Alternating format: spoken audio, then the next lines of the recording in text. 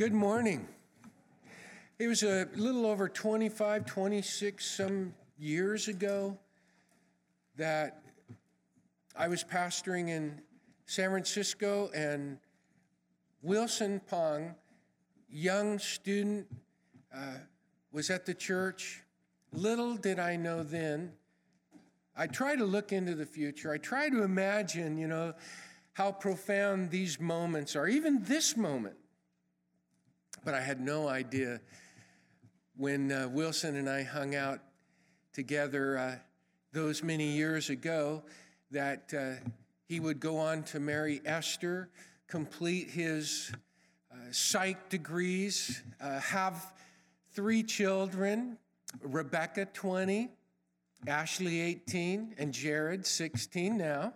They weren't born at those ages, but that's where they are now. And see how God has done great things in his life.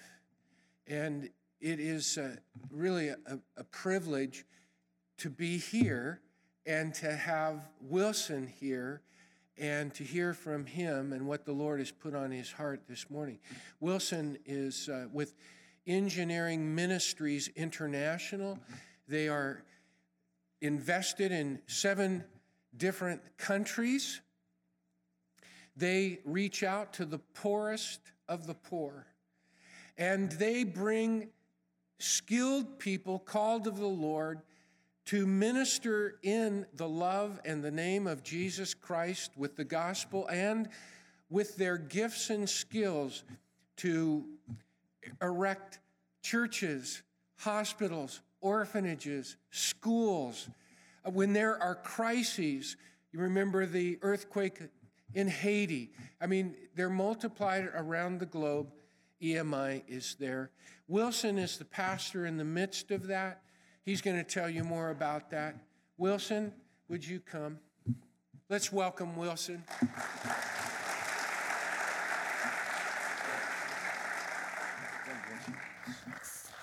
It's good to see you. Earlier this morning, I saw John. And as we looked at each other, I thought, wow, it's been over a quarter century. Time does fly. Well, selamat pagi, good morning. Thank you for having me here. I'd like to say that today's message is going to start off with the gospel. But before we start that way, I'd like to do a little bit of bragging. I married a classical pianist who introduced me to classics and jazz and earth, wind, and fire. My daughter is first chair at Colorado State University, and then I come here and says, this wasn't here the last time I was here. It is so good to worship with you. I work with Engineering Ministries International, and our headquarters is in Colorado. And while normally I'll come to you and I'll say it's 3% humidity there, the last 2 weeks has been very different. And I thank you for praying for us as flood has overcome our state. First the fires, now the floods. EMI, we have engineers, architects, surveyors, draftsmen, or they call themselves CAD operators, construction people, and we go to different parts of the world and we build churches, schools, orphanages, hospitals, bridges. We respond to catastrophes. We now started a new initiative of what we call WASH, water and sanitization hygiene. Is going to places where floods have caused cholera, Ebola to break out. That's our ministry. But key to that ministry is the gospel. Esther and I had the privilege of going to one of the trips. My job is to take care of our staff. We have about 120 staff around the world, and take care of the volunteers and the interns. But in order to understand their world, my superior said, why don't you go on a couple of trips? These project trips that they go out for about 10 days or so. Go with them. So Esther and I went to Albania. And after a while, I could only sit there so long and watch these engineers and architects work before I got restless. So I put on my work boots, my old jeans. I went out there. There was this group of Albanians who were excavating the side of the mountain, hill. Not exactly mountain, just a hill. And I grabbed a shovel and I started excavating with them. Wasn't long before they said tea time. And we took a break and we got these little Turkish coffee. And the bottom half is just coffee grounds. The top half is just brown water with a lot of sugar. And you sit there and you sip at that and you enjoy the company. Some of them spoke English. And it wasn't long before they said to me, Wilson, do you have a daughter or two or friends who we could marry so that we can get out of this country? Now, John did mention, I have two beautiful women as my daughters, but they can't have them. What I did instead, I asked them, what is it about Albania that you want to leave? And they told me about all the situations that was there, the corruption, the difficulty in making life happen for them. And I said to them, after you've done everything you can with your hands, at what point will you look up to the heavens and ask for God's help? We are all about the gospel, the good news. But today, I'd like to ask you a question. The question goes as this: what is your big rock? Now, I get this illustration from another place. There was a professor. He was teaching management and time and business, and he had these top students in the time management class. And he pulled out a big masonry jar, and he put a big rock in it. And he looked at his class and he says, what do you think, class? Is the jar full? And they said, no. So he pulled out a bag of crushed rock, gravel, poured it into that jar, shook it into the crevices, and said, now what do you think? They said, no, it's not full. He poured sand into it, shook that in, and he says, is it full? And they said, no. He says, wow, you guys are a smart bunch. Poured water into it, filled it up to the brim, and he asked them, is the jar full? And they said, yes, it's full now. So he said to them, now mind you, this is a time management class. He said, what is the lesson in this class? And they said, when you think you can't fit anything more in your schedule, you can always squeeze in a little bit more. And he said, no, that's not the lesson. This is the lesson. Unless you put that rock in first, it will not fit. If you put the gravel, if you put the sand, if you put the water in there first, there will be no room for that rock. Put what is most important in there first, and everything else works around it. So my question to you today, as children of God, as followers of Christ, what is the most important thing in your life? What are you all about? What is central to you?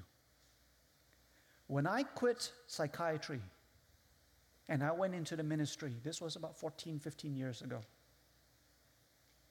I joined Campus Crusade, now better known as Cru. They have a table outside. And if you know anything about Cru, founded by Bill Bright, he wrote the 4 Spiritual Laws. It's all about the gospel, the Great Commission. And you may say, that sounds pretty good. That's what I'm all about. That's central to me. My life, my existence is about the good news. And I would tell you, that's a good big rock. That is a good big rock. Let's take that apart a little bit. What is the Great Commission? Go therefore and make disciples of all nations, baptizing them in the name of the Father, the Son, and the Holy Spirit, teaching them everything that I've taught you. And behold, I will be with you. There are songs written about it. There are people who read it, sing about it, and sometimes the emphasis is put on that first word. Go and make disciples of all nations, baptizing them, teaching them. Folks, the word go is a participle. How many of you remember your English 101? So here's your cheat sheet. A participle is anything that ends with the letters ing. So let me read it to you this way. Make disciples of all nations by going to them, by baptizing them in the name of the Father, Son, and the Holy Spirit, by teaching them everything that I've taught you, and I will be with you.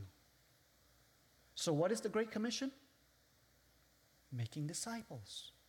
It's about the Great Commission. If that is your big rock, it's a good big rock. But I'd like you to consider something. Now, I'm cross-cultural, in case you haven't noticed. I didn't grow up in this country. When I'm here in the U.S., I try to pull my American accent as much as possible. Some of you who have an acute sense, you can actually hear an accent, a foreign accent in my voice. But when I'm on the phone or on Skype and my children walk by, they'll hear me speak a different accent and they'll say, "Oh, Dad, are you calling someone from overseas? Because I speak different. The English is different." If we take that same Great Commission message that we speak in this language overseas, does that work? You see, sociologists have decided and found that the world is made up of 3 worldviews. The American worldview, although it's changing, some of you younger folks might actually attest to this, that it's not as much this way anymore. But for now, the American worldview is one of justice and guilt. Or some people call it innocence and guilt. So you have sayings like, just do the right thing. And if you're wrong, say you're sorry, make recompense, move on. That's how we think. So with that, we take the gospel that talks about the redemption of sin. All men have fallen short of the glory of God, have sinned. Jesus died for that, to redeem you. And you take that message and you go overseas and you speak to them, and it flows right off their shoulders.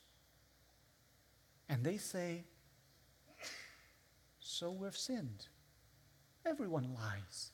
Everyone steals. Everyone speeds and breaks the law. What's the big deal?" It doesn't speak to their immediate needs. Sociologist says there are also 2 other worldviews. The worldview of honor and shame. The worldview of power and fear. Is that in Scripture? We do see that in Scripture. Very early in Scripture, when Adam and Eve sinned, so there's your sin, there's your guilt. When they sinned and they took from the tree the forbidden fruit, what happened next? Their eyes opened up and they felt shame. And so they covered themselves. Shame is there. And then what happened? And God stepped into the garden, and fear sat upon their hearts, and they hid. The U.S. is a justice-guilt society, but most of the world is a combination, depending how much more, or a little 60-40, 80-20, of the other 2. It's more a power, fear, honor, shame society. When we bring the gospel to them, if we just bring the gospel of guilt and redemption from guilt, it doesn't speak to them. But if you bring a fuller message that says Christ came to redeem you not just from your sin, but from your shame. Not just to redeem you from your shame, but from fear. Now you're speaking to them. When I was in Korea, That is a very big honor-shame society. Esther and I went to Korea right after they sent 23 missionaries to Afghanistan. They were captured by the Taliban. You remember this? 2 of them were martyred. They beheaded them. The remaining 21 were ransomed and brought back. We went to Seoul to minister to the 21. And what was incredible to see is this: the amount of shame, the amount of dishonor that has befallen on that big mega church. But what was also incredible to see is the junior pastor who planned this trip and his fellow pastor who was martyred, who went on that trip, he struggled the most. Yet he could not stand before the congregation and say, "I'm sorry. I guess I didn't plan well enough." Because for him to do that is not just to bring shame on himself. It brings shame on his senior pastor. It brings shame on the church. It brings shame on his family. It brings shame on Christ. So what had to happen? The senior pastor had to stand before him and say, "I bow before you and tell you, we're sorry. 2 of our members have lost their lives. 21 went through a terrible time." It's an honor-shame way of looking at things. But if we bring the gospel to them and we say, "For Christ came to you and did 3 things to you." I'd like you to consider the prodigal son, the story of the prodigal son. When the father saw the son return after he had squandered all his money, his inheritance, what did the father do? He ran to the son. By the way, some of you may have heard this. Noblemen do not run. For him to pull up his royal robes, hike it up, and run down the street to his son was quite a doing. Ran to his son. First thing he did, took off his royal robe, put it over his son, covered that dirty stench that he was wearing. That's what Christ does for us. He puts over on us a covering of his righteousness. That's the sin. What is the second thing the father did? He took off the family signet ring, put it on his son's finger. "You have no shame anymore. You are my son. My honor is your honor. There is no shame on you anymore." Anyone who sees you sees that ring and says, "Oh, that's an honorable man." And what's the third thing he did? He told his servants, "Put sandals on his feet. Kill the fatted cow. We're going to have a feast." You have no fear anymore of needs, of hunger, of where you're going to get the next meal. 3 messages, 1 gospel. Take that gospel, go overseas, and all of a sudden you say, there is no need for fear. There is no need for shame. That is the gospel. If you say to me today, "Wilson, that's my big rock," I say, that's a good big rock. However, the question is, why do you want to fulfill the Great Commission? What prompts you to fulfill the Great Commission? Men, after church, your wives go home. Your girlfriends go home.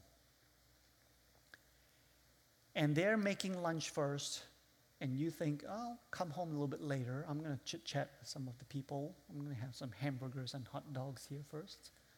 And when you get home, your wife is drying off her hands on her apron as she's done washing the salad. As you ring the doorbell, she looks out, she sees you, and she says, did he forget his key? So she comes to the door, she opens the door for you, and what you had done is you had stopped by the store and you bought her favorite flowers. Beautiful bouquet of flowers.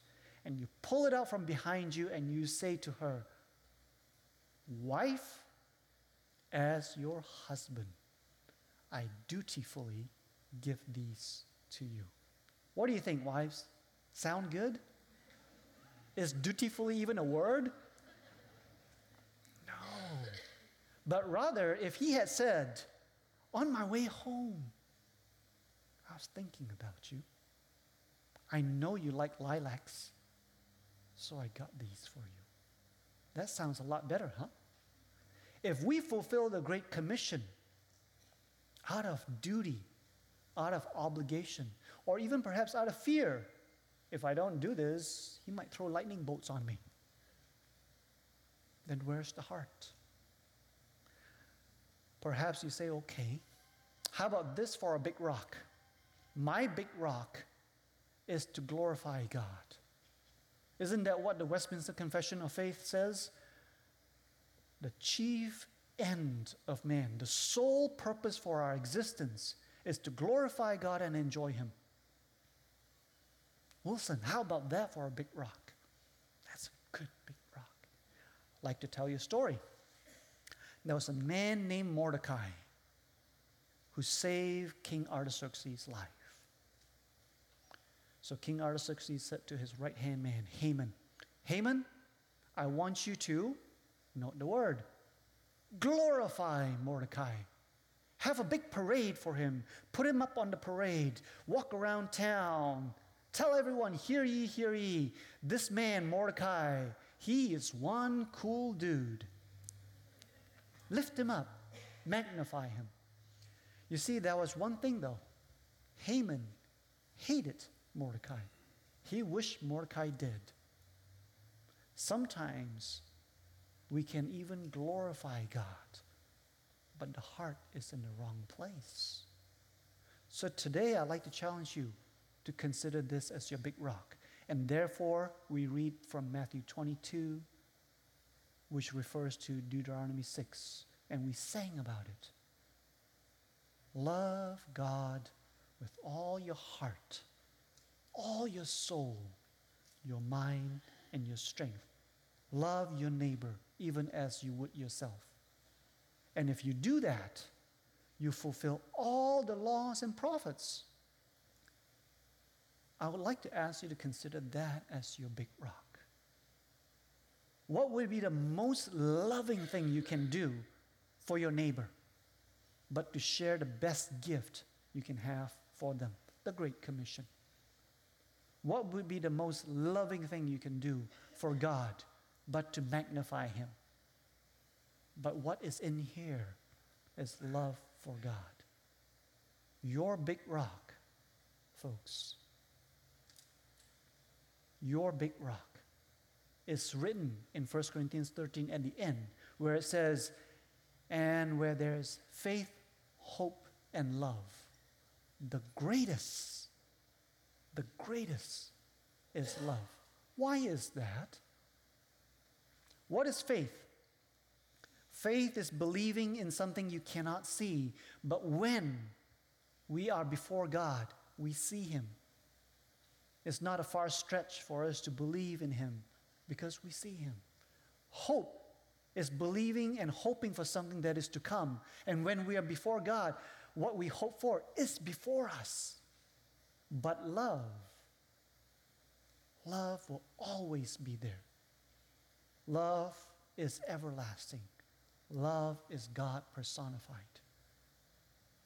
We are to love God with all our heart. What drives us? With all our soul. The word soul is the word suke, from where we get the word psychology, psychology. In psychology, we say we're studying the man's soul, his inner being, who he is when nobody's looking. Love God even when no one is looking. With all your heart, what drives you? With who you are, your inner man. Who you are when no one's looking. Love God with all your mind, your thoughts, your considerations. Love God with all your strength, your hands, your feet. There's a chance that some of you here have a background in engineering, architecture, surveying, construction, drafting. You may have children who are studying that. I'd like to give an open invitation. If you like to love God and others in that manner. This time, I do not have a table because I figure I'm in here. I can't man a table out there. So outside in the foyer right here, I've left my little card with our website. Come serve with us. Send your young people who are in school studying. Let them intern with us. Every year, we have 3 groups of interns. Our fall intern term, our spring, and our summer. They spend about 15 to 16 weeks with us. Each group is about 50 young people that come with us. We disciple them, we pray with them, we mentor them, and then we send them overseas to do a project. And by the way, when they come back and they finish the internship, they're a whole lot more marketable.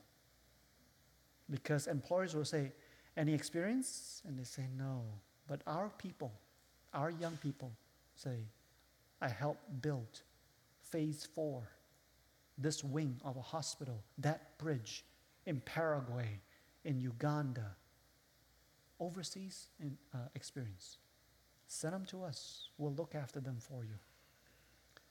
It has been a privilege for me to be part of Grace Community Church for so many years. You have been the prayers under my wings for so many years. I thank you for that. Thank you.